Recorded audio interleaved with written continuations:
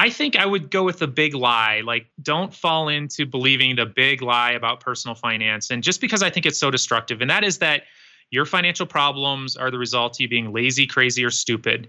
No, no, no, no. If you're stressed about money, look, you're the average American. Welcome to the club, and your beliefs around money and where they came from, that's the trail you want to really walk down, because all of a sudden it'll make total sense. And then it'll give you a new perspective where you are then better able to sort of redefine and establish purposefully your relationship with money. Hi, I'm Jen, and I host the Your Parenting Mojo podcast. We all want our children to lead fulfilling lives, but it can be so hard to keep up with the latest scientific research on child development and figure out whether and how to incorporate it into our own approach to parenting. Here at Your Parenting Mojo, I do the work for you by critically examining strategies and tools related to parenting and child development that are grounded in scientific research and principles of respectful parenting. If you'd like to be notified when new episodes are released and get a free guide to 7 parenting myths that we can safely leave behind, 7 fewer things to worry about, subscribe to the show at yourparentingmojo.com. You can also continue the conversation about the show with other listeners in the Your Parenting Mojo Facebook group. I do hope you'll join us.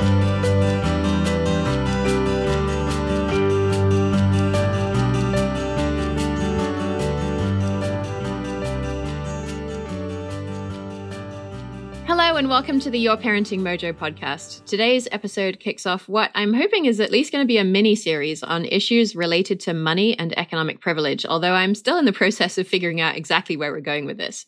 So quite a long time ago now, we talked with New York Times columnist Ron Lieber about money, and we got a high-level overview of some of the problems we can face when we're thinking about how to talk with children about money. So things like from what information to give at what age and what to do when your child nags you to buy something that they want at a store. But a friend recommended that I read the book that our guest today co-wrote with his father. His father's Dr. Ted Klontz, and the book's called Mind Over Money: Overcoming the Money Disorders That Threaten Our Financial Health.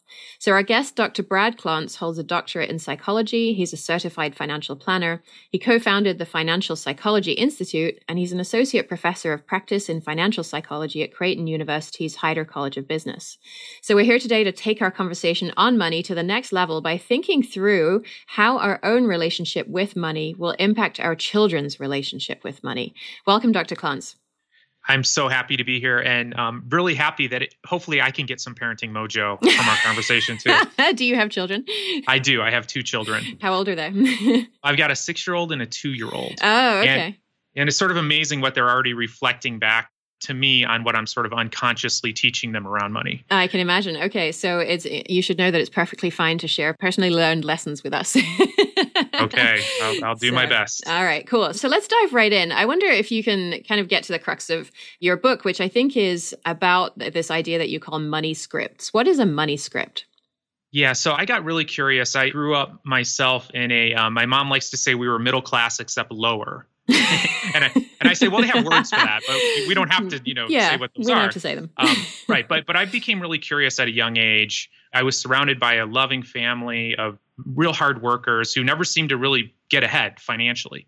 And so I sort of had that inquisitive mind, I think, as a child. And so going through my adolescence and then later on professionally, I was always really curious about how people look at the world differently, whether it's, different religions or different sort of, socioeconomic backgrounds. We all sort of have this worldview, and it sort of collects around people who are similar to us. So I became really curious. That's sort of the framework. And so a large part of my research into the realm of financial psychology has been looking at what we call money scripts, which are these beliefs about money that are passed down to us, typically from our parents, our grandparents, our culture, society at large. These are things that sort of get into our subconscious mind around what money is, what's possible, how the world works. And then my research has really been focused, and by now we've done research with thousands and thousands of people on how these beliefs predict things like your income, your net worth, your financial behaviors, and a whole host of other financial outcomes. Okay. And so what are some of these money scripts? So we found 4 main categories.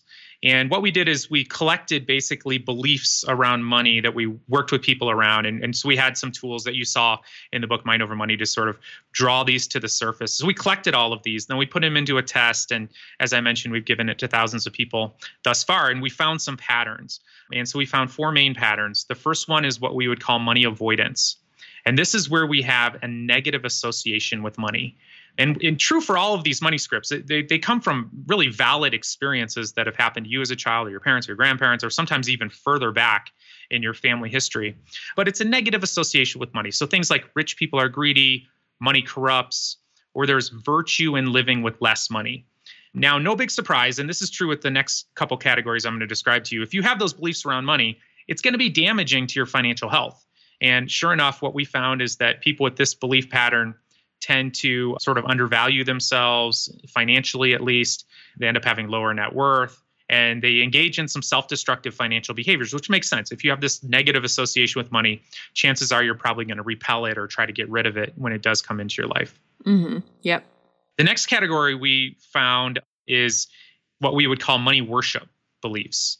And this is sort of, I would say, ubiquitous in our culture, this belief that, money is going to somehow magically make my life better, take away all my problems, and finally get me to the place where I can be happy in this world.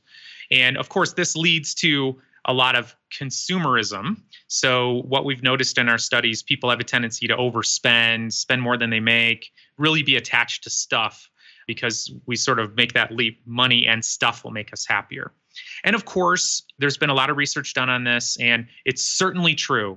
It's absolutely true that money will make you happier up to about middle class. Mm-hmm. And that's sort of where we feel like, okay, so we're okay.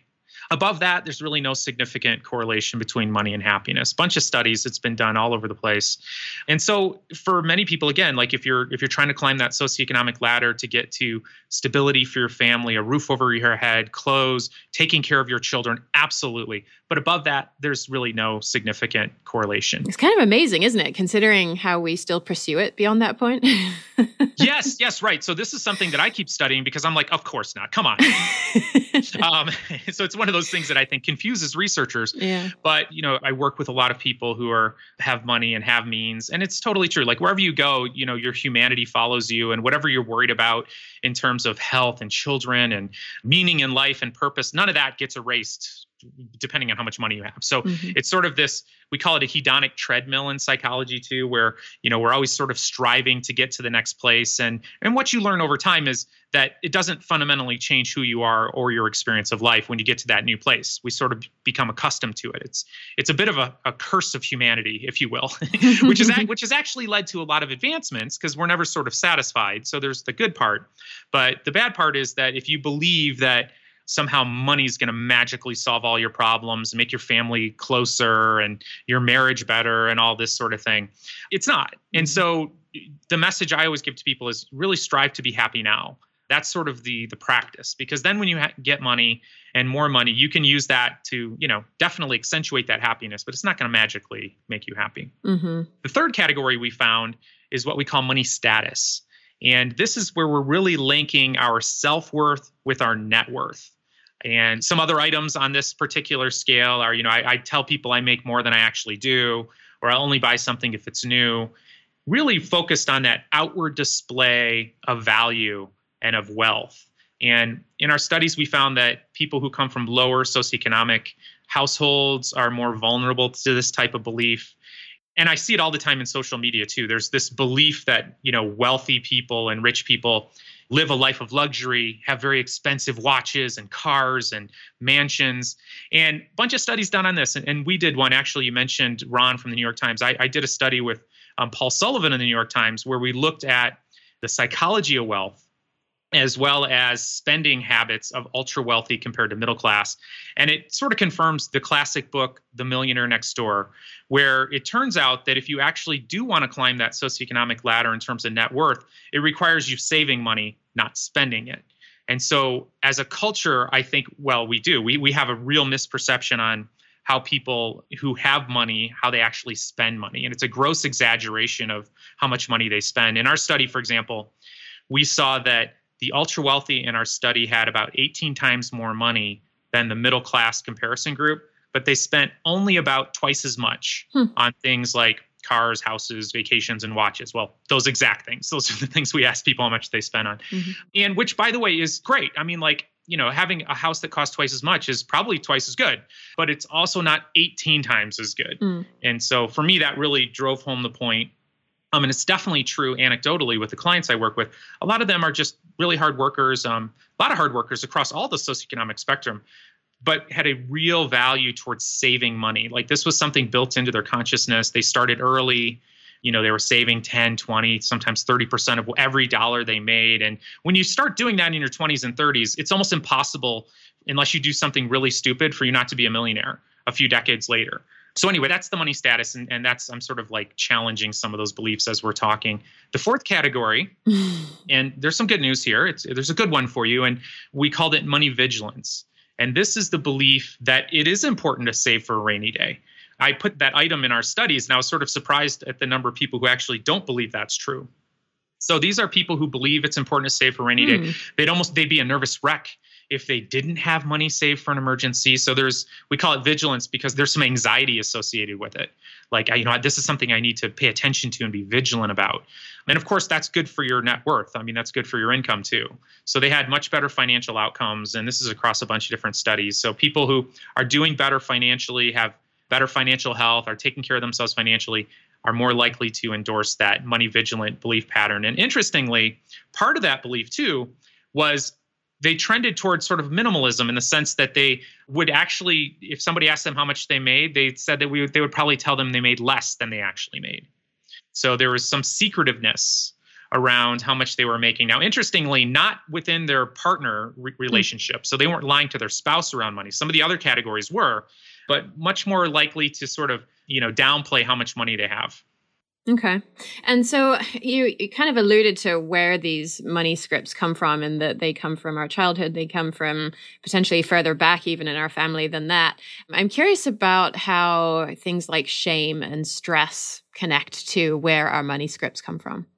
Yeah. So, shame and stress are very profound influencers in our lives. And, in terms of stress, money is the number one source of stress in the lives of Americans. And the American Psychological Association does a survey every year, and they've been doing it since 2007. And it kind of doesn't matter what's happening. About 3 out of 4 Americans are identifying money as the biggest source of stress in their lives, which is always a little bit ironic too, given that we're the richest country in the world at the richest time in human history. But this is how much it consumes our emotions and our psyche. And of course, if we're a big part of that stress, when we're talking about money scripts, is how we are comparing ourselves to those around us. That actually creates the stress. It actually doesn't have anything to do really with objectively how much money you have. And this is something in psychology called the theory of relative deprivation.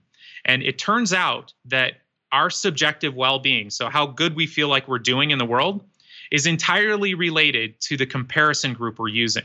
It has nothing to do with actually how much money we have, which is just really interesting and helps explain why people who are in war-torn, poverty-laden countries can be happier than the average American. Because for them, they're in a small group, sort of a tribal group. And we all have tribes too. This is sort of our brain in the modern world that is really the prehistoric cave person brain we all have. And this is how we're operating around money. So you compare yourself to the people around you. And if you feel like you're doing as well or about as well, you're fine psychologically. If you feel like everyone else is doing better than you, it creates a sense of panic, a very deep primal sense of panic that things aren't okay. And actually your survival's at risk. And so I think that drives a lot of that anxiety. And of course, social media just makes it so much worse. Yeah. Like in terms of what's being put forth as like, this is, look at all this stuff people have that's better than you. And look at this incredibly happy family. Doesn't that couple look like they're really in love? I'm looking at my wife. I don't feel quite as much in love right now with her as they seem to be. So we're inundated with all this stuff that sort of tells you that things aren't okay and other people are doing better than you, which really creates and is a driver for a lot of that stress and anxiety. Yeah. And I'm also thinking about how these events that can seem completely insignificant, maybe to the parent at the time, can really form the basis of something that seems much bigger to the child. And thinking about an incident from my childhood, I think I was probably between about age 6 and 8. And I was up in my bedroom one day. I was cold. I turned the heating up. Our heaters were always set on number 2 out of 6. And so it was set on number 2. I turned it up to the top setting of 6. But the thing is, in England, we are on central heating, and it actually takes a long time to warm up. And it wasn't until later in the evening that my mom and I came into my room to go to bed, and we both suddenly realized it's really warm in here. And when she saw the radiator was set on number 6, she was so mad at me, and she made me go and tell my dad what I had done. And I don't remember being punished for it, but I so clearly remember the shame, and I clearly remember the message that we do not waste. And that has become an absolutely defining money script for me. And, I try and make sure that my daughter doesn't waste water and food and stuff like that. But I also try not to shame her about it when it does happen. And so I'm wondering, is there a way to know whether I'm passing on sort of, I don't know if good is the right word, but productive or useful money scripts, healthy messages about wasting and about money? Or how to tell if, when we're parents and we're in these moments, if we've overstepped the line? Yeah. So, wow, just a profound example that you just gave me. And, those are the defining moments for many of us in terms of our relationship with money. And did it seem defining to my parents? Probably not at all. I highly doubt it. And they had probably a whole paragraph in their head or a whole chapter related to what they were trying to pass down to you. But as parents, very often, we're not even aware that we're given the message. Yeah. And, for me, I'll give you an example. I just moved, as we were talking about before the show, I moved from Hawaii to Colorado, and I have a 6-year-old son, and I'm an expert in this area, so I make no mistakes with my children. Of course not. But when he said, "I wish I had $1 million, Daddy." And I got to tell you, I was like, oh, wow, this is cool. My son wants to talk about money. Yeah. And I said, well, what would you do with $1 million? And he goes, well, I would pay the movers so they could move our stuff. And I was going, wow. And then I realized, oh my goodness, he overheard me and my wife talking about, which moving company to go with, and we were pricing it out and all that. And he got the message that he needed to chip in and help. And first of all, that was kind of alarming because he actually didn't need to chip in and help. and obviously I was passing on some of my frugality or whatever it is, some of that energy around that, and he's walking away with the message that we don't have enough money to do what we need to do. And so I think that, ideally, and that's one example of something that I caught, and I probably have missed 100 of them. But those are the sort of opportunities where I sort of sat down and I gave him the paragraph. And so I said, well, actually, buddy, you don't need to do that. I mean, I would want you to use that for yourself. Mommy and Daddy were doing this, though. We were trying to find out which mover it did, and we were doing the pricing. And so basically, I decided to teach him kind of what we were doing with the comparison shopping, because kids are going to walk away just like you did with this message around money.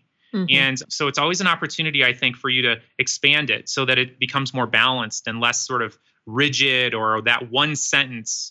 One sentence is always the most dangerous thing in terms of money. Like, rich people are greedy, for example. That is a very common belief. And there's no lack of data to support that there are some very rich, greedy people out there. But it's only part of the story, right? It's actually more accurate to say some rich people are greedy and some do incredible things for the world and humanity with their money. Like, that's a more balanced, accurate sort of belief. And so I think it's, the challenge for me as a parent, I think the challenge for parents, your kids are getting messages about money from you frequently. And if you don't have some explicit conversations with them, they might walk away with a total misunderstanding around what you want to teach them.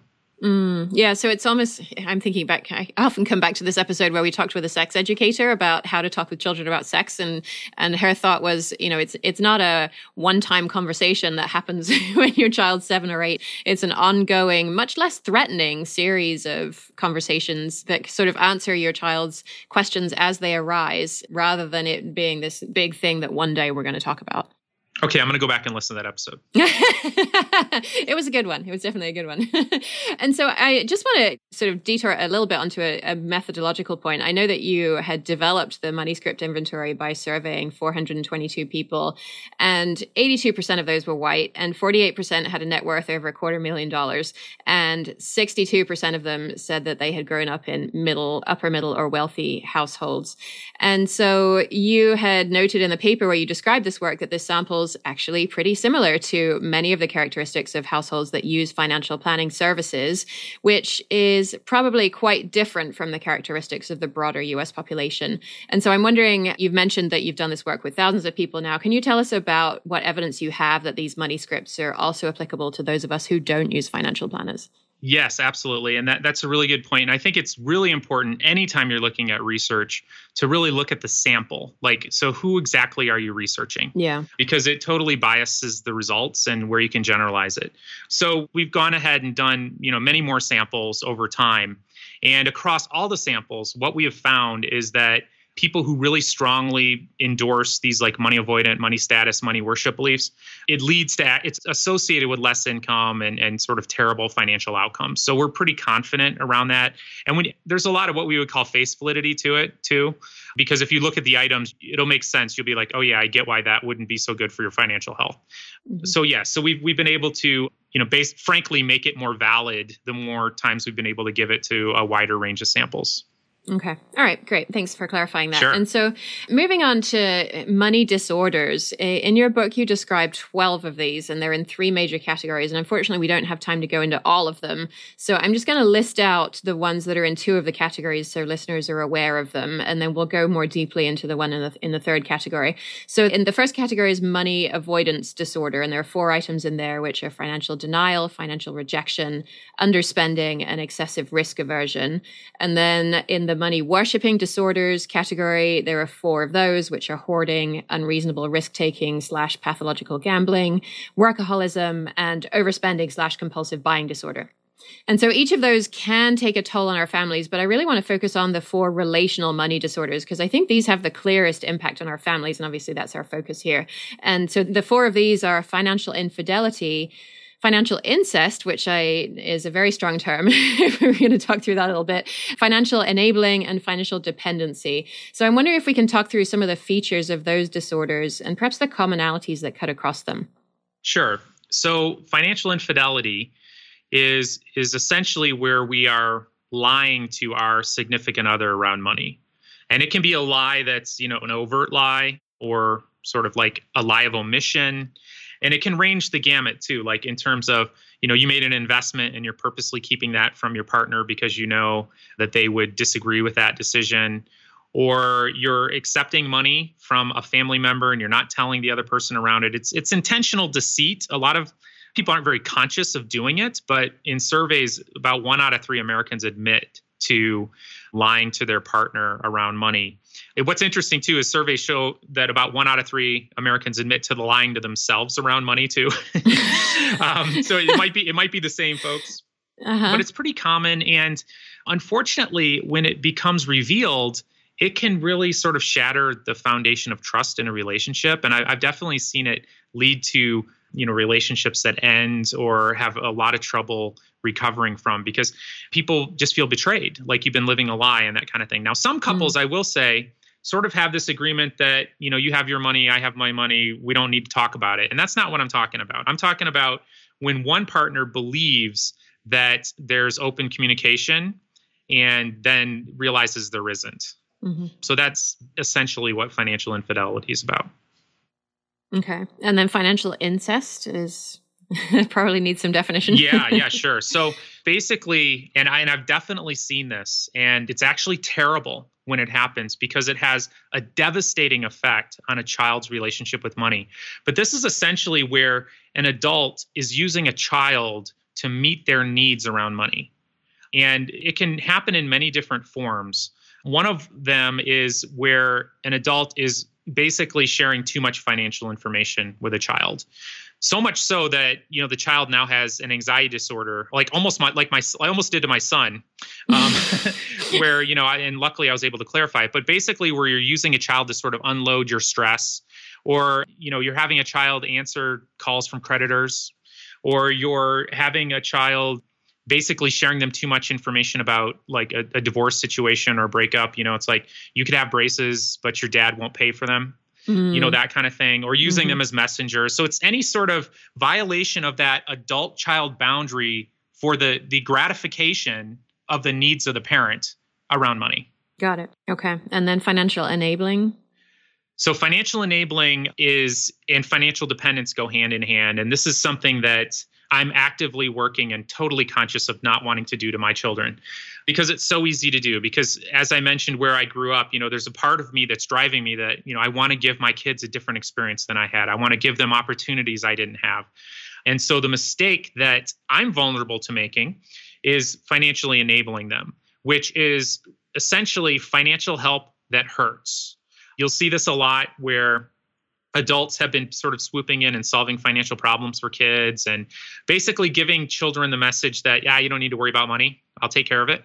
Mm-hmm. And which, of course, as a parent, you want them to have that message, but eventually you need to wean them from that, because the downside is the financial dependent person who's in their 30s, 40s, isn't working, is sort of on the parental dole, and which becomes a really destructive psychological experience for them. So the studies we've done, people who are dependent on non-work sources of income, and this is sort of like spans the gamut here between, like, you see it in multi-generational welfare families and multi-generational trust fund families. So if you can think about it on the two extremes, where you see this psychological approach to life where they lack drive, they lack ambition, they lack creativity, they very often will lack a sense of meaning and purpose. So it's devastating in that regard.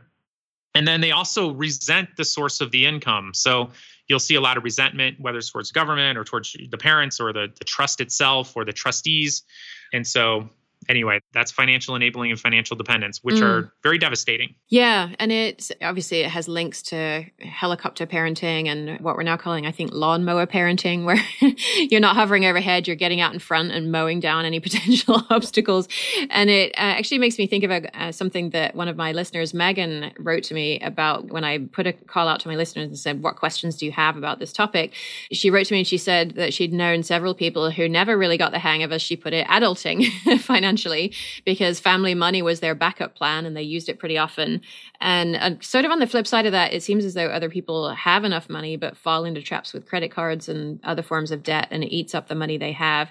And so it seems as though we're kind of walking this really fine line between not giving our children this sense that there isn't enough money to go around, but still giving them some kind of sense of responsibility and trying not to make them feel paranoid about the whole thing. And I'm wondering if part of the answer here goes back to what Ron Lieber said about giving them control over small amounts of money and allowing them to fail, so they learn how to do this with really small amounts when they're young rather than big amounts when they're older. But I'm curious about your perspective on that. Yeah, so I actually love Ron's approach, and in terms of structuring allowance too, because, one of the complaints I hear is like, I give him or her the money and they blow it all. It's like, well, you got to have some strings attached, because, 7-year-olds are going to blow it all. So, using allowance as an opportunity, and perhaps he mentioned this too, but like, here, part of it you save, part of it you invest, part of it you spend, part of it we put aside to give away. Just to sort of think about what are your values that you want to teach, and using allowance as an opportunity to teach that. And of course, the other thing when he talks about failure, to actually experience a sense of lack every now and then. Like, by lack, I mean, there's something I want, but I can't have it right now. And I need to do some things in order to get it. I mean, I think that's all of us as parents, if we sit back and think about it. I mean, we really want our kids to grow up realizing that you can't have everything, but you can if you work towards it, if you really want it, and you put your mind towards it. So to give them those types of experiences, I think, is a really good idea, to sit back and think about it. But it does require some thought versus just giving an allowance and crossing your fingers. Yeah. And I'm just sort of thinking through as we're talking here. I was just finished last night reading a book by Dr. Alison Pugh, and she was talking a lot about how it's sort of consumer culture and its interactions with children. And she talked specifically about allowances and how middle-class parents kind of use an allowance as a way of removing themselves from the decision-making process about what to buy. And I recognize myself immediately in this, because that was why we set up an allowance, because I got sick of being nagged to buy stuff. And so if I make this small pool of money available, then I kind of remove myself as the gatekeeper. I'm still maintaining some control over it, because I still have control over the amount of money that my daughter has.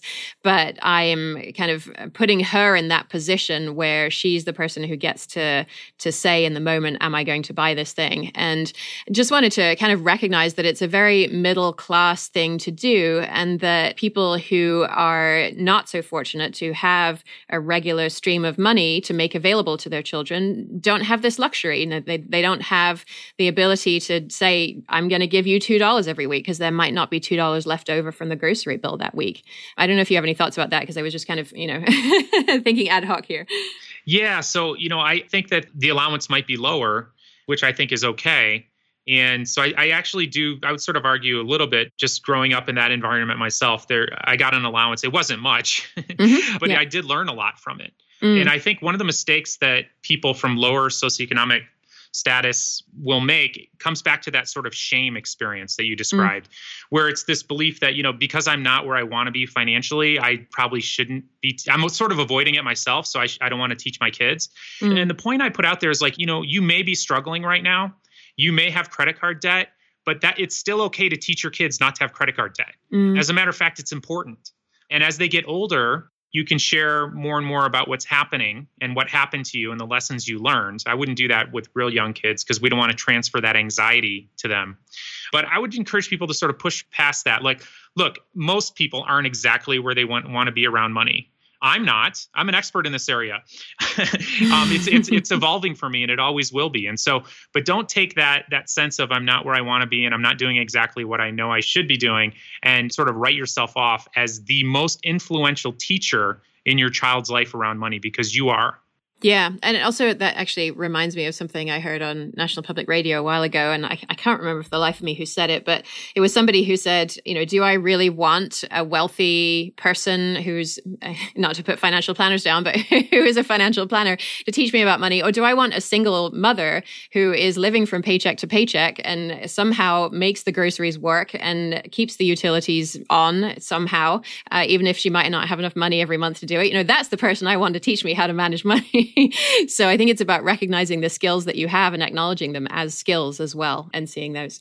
I would agree. And I would sort of just suggest that I think there's a lot we could learn from both of those people. Yeah.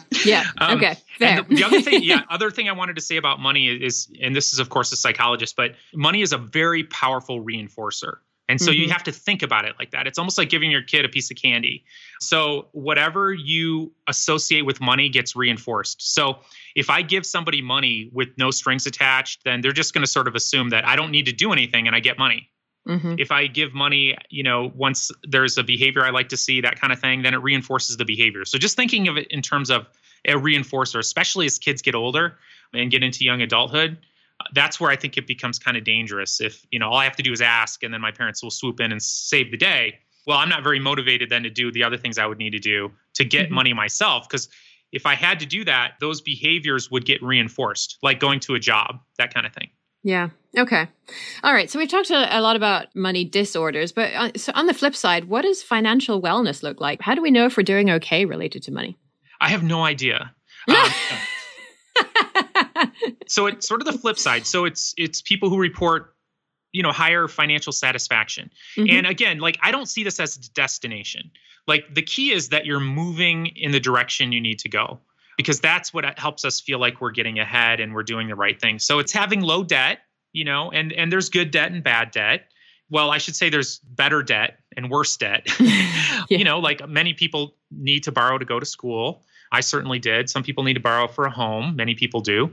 But you want to stay away from the kind of debt that will snowball in a real fast way, like where you have high interest credit cards, that kind of thing snowballing. So it's low amounts of that debt, making sure that you're covered on the downside.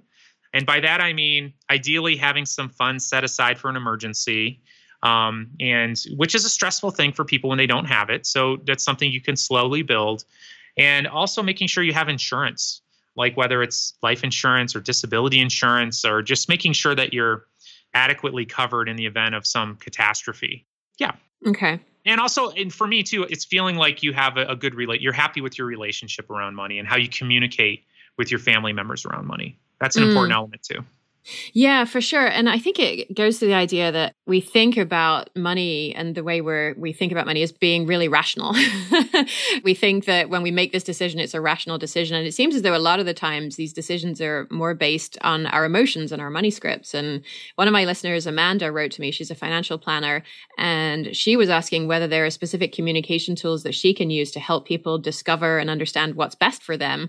And I think she's thinking about it in terms of kind of an intervention when she or or another family member wants to talk with the person about how their financial decisions are potentially harming them. But she's also wondering whether there's work that a person needs to do on their own before they can accept help from other people. Yeah, so this sort of brings to mind a study that we just published last month. And the question really is, how do you get people to save more? Mm-hmm. So we put people in a couple different groups. In one group, we taught them financial information, like education. The other group, I had them essentially create really exciting pictures of what they want out of life. We did a bunch of other stuff too, but sort of the end result was this vision board, if you will, of their top financial goals that are really based on their values and what matters most. And what we found is a 73% increase in savings just after having that experience, because people got really passionate about what they're doing it to begin with, why they're doing it.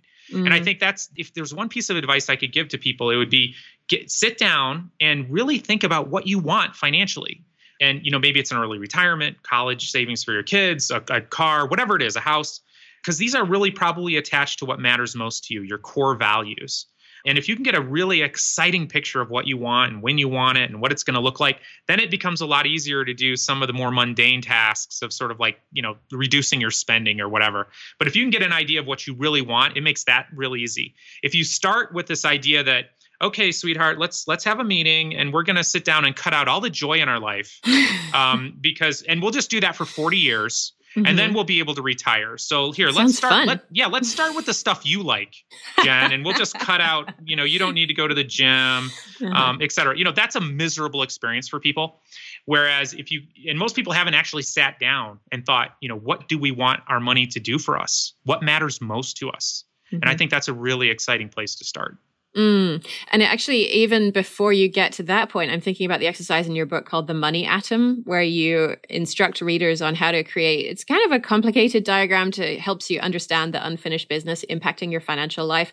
And one of the things I really liked about it actually is it doesn't just look at you and your immediate family, but also looks beyond this to the cultural and historical events that really shaped you. And as I did the exercise, I was surprised about, again, how many things that came up that seemed tiny at the time, but that really had an impact on me. And so a couple of examples of that. My grandparents on my mother's side were quite well off. And my grandfather would get a new company car every 3 years that was given to him. They didn't take him back at the end. And at least a couple times he sold us the old car cheaply. And that's how we got our cars. And so I wondered for the first time, what was that experience like for my father to kind of rely on his wife's father for getting new cars? And I'd never thought about that before. And then kind of further away from that, more distal to that, I was thinking about the coal miners' strike, and it was all over the news in the UK when I was about 6, and Margaret Thatcher had decided she wanted to break the power of the coal mining union. And I remember clearly on the news seeing pictures of people who did not have a lot of money protesting something, and I didn't fully understand what or why. And at the same time, I was really glad that I wasn't a grown-up and had to worry about these things. And of course, this is also a sign of my privilege that my dad had a job as a teacher, and it didn't require that he risk his life every day. And so I'm wondering, what are some of the more common kinds of issues related to money that you see come up when people do this kind of exercise? Yeah, I'm so glad you mentioned it because it really helps put things in perspective. Right, yeah. Because you can give me the craziest money behavior ever that makes no sense. And you're thinking, oh my gosh, this is so ridiculous.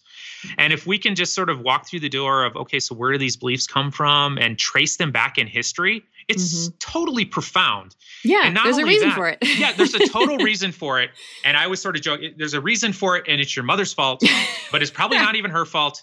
It's probably 5 or 6 generations. And sometimes we don't even know these stories. Yeah. And that's what I realized. I was playing out this entire story. Didn't even know what had happened, but it was clearly passed down through the generations. And so tracing that, not just what you saw growing up and you experienced, which is profound, but you were brought into the world with this certain mindset around money that comes directly from your ancestors and your culture, what it was like for you, your minority status, and how that's impacted you. Like, for example, studies have been coming out too. We're still not doing a very good job of raising young girls to be empowered around money. It's actually astoundingly tragic.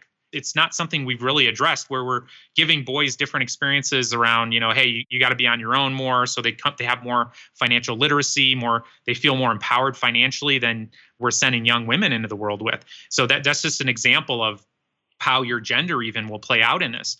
But yeah, the more you can learn about your family history, the more your relationship money is going to make total sense. And then it's empowering too, because the shame starts to melt away and you realize I'm playing out this script that has been going back for generations and it's impacted generations of my family. And that's something I'm really passionate about, is that family legacy that I have, and sort of taking the mantle of I'm going to start changing that family legacy. And it might take 2 or 3 generations to get where I would like to see our family get, but it's something you can tell that I get passionate about. And that's how I encourage people to look at it in that longer sort of framework, because it really helps diminish shame. It can help really sort of ignite your passion around what you want to do.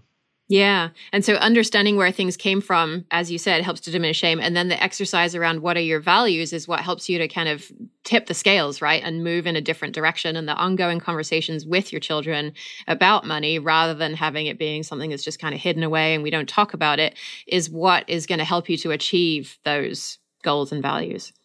Yes, I totally agree. Just putting those all together really is an empowering experience. Yeah. And so you mentioned kind of intergenerational issues, and that brings to mind intersectionality and the ideas around race and other, you mentioned gender as well, and how these impact money scripts. And I'm thinking specifically about writing that you've done about the money scripts that people from non-dominant cultures like African Americans and Japanese Americans can have. And so maybe you could start by telling us what some of those might be. And then what would you say to someone who recognizes these kinds of money scripts in their family history, just to help them work on overcoming them and creating more productive money scripts? Yeah, I think it really helps to pay attention to this and be aware of it. And so there's been studies done, African Americans compared to Hispanic Americans, compared to Caucasian Americans. We all have, based on the cultural experiences, again, that can go back for generations, and the experience that people are having currently right now in the United States, for example. Yeah. These have a direct relationship to your beliefs about wealth, about money, about what's possible.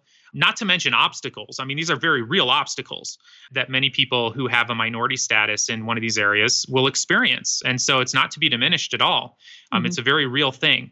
And just being aware of that. And one of the things that I really like, and one that's actually isn't really talked about a whole lot, is socioeconomic status too. Like there's a whole culture that sort of transcends race, for example, around socioeconomic status and believing what's possible, and for my family or me, based on where I grew up, and realizing that these are sort of clusters of beliefs, and we typically surround ourselves with people who believe like us, quite often look like us, share a similar religion, that kind of thing. And so these beliefs will be very much focused in that group. And I call it your socioeconomic tribe, if you will. Your financial comfort zone is the other way we talk about it. And that's all great, unless these beliefs aren't serving you well. Like if you're having a belief that, for example, money corrupts, or there's virtue in living with less money, that belief's not going to serve you well, frankly, if your goal is to make more money. And so very often, if you're looking to, for example, move in a certain direction with regard to socioeconomic status, you have to look at it almost like another culture.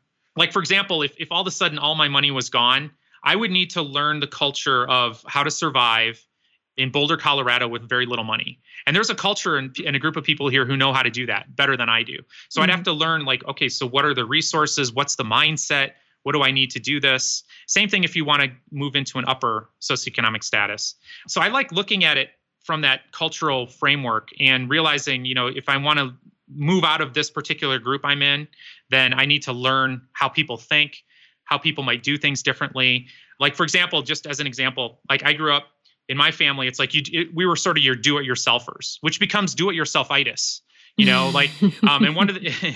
so it was really, really tough for me to hire a CPA to do my taxes. Like there's this mindset, like, no, you have to do it yourself. What are you kidding me? You're going to go pay a CPA money to do this?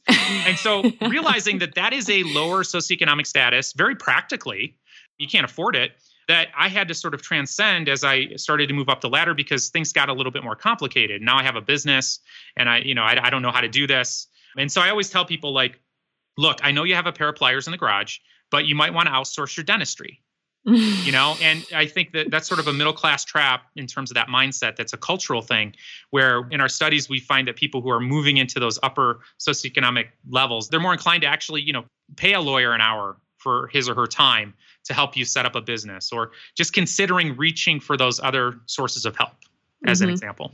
Yeah, and I'm recognizing myself in that as you're talking. You know, I'm in an income level where a lot of our peers have people who come and clean their houses, even if it's just on a very infrequent basis. And I cannot bring myself to do that because I cannot bring myself to pay somebody to do something that I'm capable of doing for myself and feel like I should be doing for myself.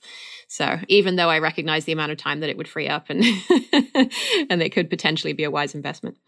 So definitely recognize that in myself. And sort of continuing on from what you were saying as well, I don't want to make kind of white people as the middle class white people specifically as the thing that everybody should aspire to, because I'm also thinking about what are the ways that the dominant culture impacts money scripts for people of all cultures and potentially in negative ways. And something that came to mind for me was making it unacceptable for us to express our intense emotions related to our experience with money and really come to terms with our previous experiences about money. So what are some of the ways that the dominant culture interacts with money can potentially harm ourselves and also other cultures?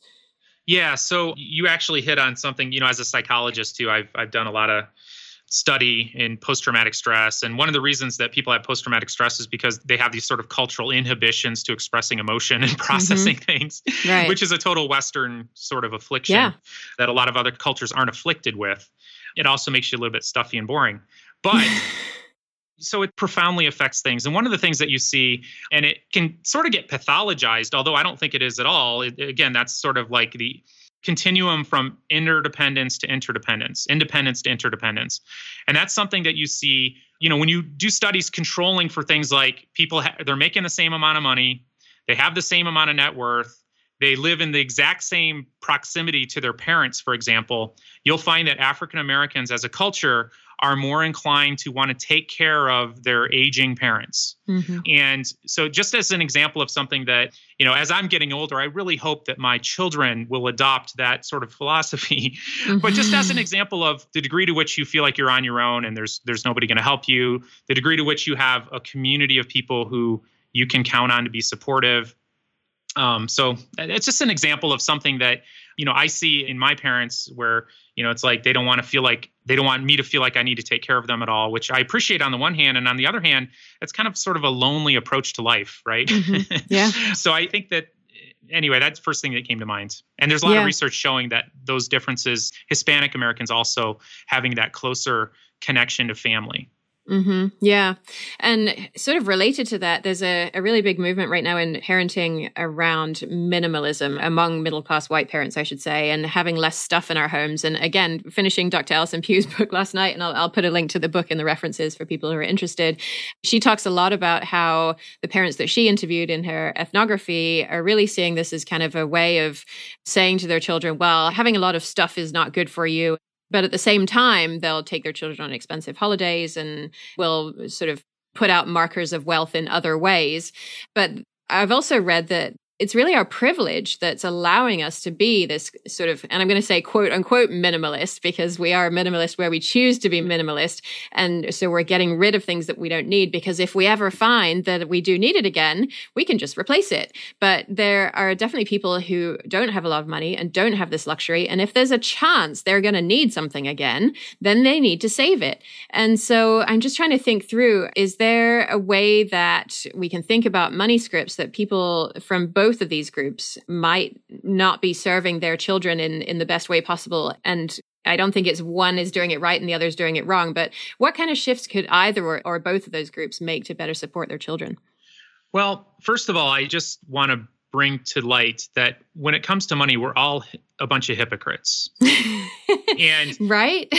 And we have a ton of internal conflict. Yes. Like, I mentioned the money avoiders who believe rich people are greedy. Well, the studies we've done is if you really, really believe that rich people are greedy and money corrupts, you're also very, very much more likely to believe that you wish you were rich yourself and you had more money and it would solve all your problems. So, I mean, we're very much conflicted. And obviously, like when you're growing up, typically, when you're growing up a lower socioeconomic status, you're not thinking about minimalism as this cool, trendy thing, right? To sort of like show your friends your status, basically. Like, how minimalist are you?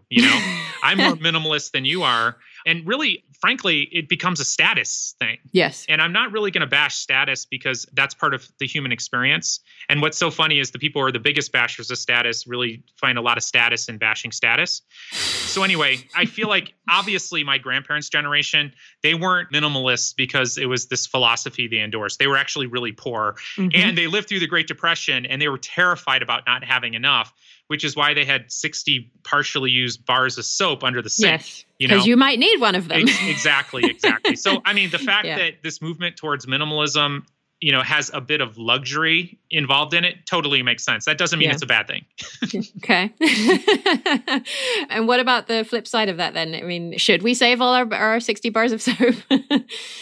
I just really love how it seems like as a culture, we're moving more towards thinking responsibly or just thinking about our impact. So I'm a huge fan of that. And it's great because I wasn't raised in that culture. That wasn't a Gen X thing, although it should be. And so I find that, for example, my son is like, hey, Daddy, turn off the water when you're not using it. And I just love it. I love that in him. I love that he's being taught that. And I'm learning that myself. Okay. All right. And so as we sort of wrap up here, I'm wondering if there are parents who are listening thinking, wow, I really need more help with this, or I think I might need more help with this, and I'm not sure where to turn. And again, my financial planner listener was wondering, what are some of the signs and symptoms and conditions that might lead a person to seek professional help with financial matters? And I would imagine the first person to reach out to would be a financial planner or advisor. But I know from your work that most of these people are really well versed in maximizing returns because they assume that that's what their client wants. They want more money rather than really, truly understanding the client's actual needs and working to meet those. And also, these financial planners tend to be people who use really rationally based arguments, which seems unlikely to be successful when the client has a serious money disorder. But from what I understand from your work, I think financial therapists are really pretty few and far between. So what would you advise for somebody who feels like maybe they need some help with this and aren't quite sure where to go? Yeah. So obviously I put out a lot of content. I've got a YouTube channel that's available. And then, I was actually going to suggest that people look up the Financial Therapy Association, but you're right. There's not as many people who are into that. Now, I will say this, that there's a growing trend in the mental health profession to become more attuned to financial stress. At least I'm pushing really hard in that direction. And then on the flip side, there's more and more financial planners are really understanding the impact of psychology and emotion and values on people's relationship with money. And so I see a positive movement in that direction also. And so there's a lot. I'd say that the primary things available, though, are self-study. The other thing that I'd say in terms of therapists, by the way, we did a study on therapists and they have a tendency to be money avoidant. I would say that probably the exception, though, are people who are really doing a lot of marital therapy and couples therapy. I mean, again, money's the biggest thing that couples fight about in the first few years of marriage. So they will probably have some experience, at least in helping people negotiate solutions when it's impacting their relationship. But I think at this point, a lot of it is self-study. Yeah. Okay. So definitely check out your YouTube channel then, and I'll put a link to that in the references too. And if it seems as though you need more help, then maybe look to sort of couples therapy, marital therapy, rather than financial therapy. Yes. Well, you could start by looking, Financial Therapy Association. They'll have a list of therapists and maybe get lucky and one's in your area. Yeah. Okay. All right. So I wonder if you could leave us with a nugget of wisdom that you would like our listeners to take away and think about their relationship with their money and how this will impact their children's relationship with money. I think I would go with the big lie. Like, don't fall into believing the big lie about personal finance. And just because I think it's so destructive, and that is that your financial problems are the result of you being lazy, crazy, or stupid. No. If you're stressed about money, look, you're the average American. Welcome to the club, you know? And your beliefs around money and where they came from, that's the trail you want to really walk down, because all of a sudden it'll make total sense. And then it'll give you a new perspective where you are then better able to sort of redefine and establish purposefully your relationship with money. That sounds like an awesome place to head towards or journey to be on. Thank you so much, Dr. Clance, for taking the time to talk with us today. My pleasure. Thanks for having me. And so all the references for today's episode, along with Dr. Clance's YouTube channel and the books and studies that we've talked about, can be found at yourparentingmojo.com/mind over money. Thanks for joining us for this episode of Your Parenting Mojo. Don't forget to subscribe to the show at yourparentingmojo.com to receive new episode notifications and the free guide to 7 parenting myths that we can leave behind. And join the Your Parenting Mojo Facebook group for more respectful, research-based ideas to help kids thrive and make parenting easier for you. I'll see you next time on Your Parenting Mojo.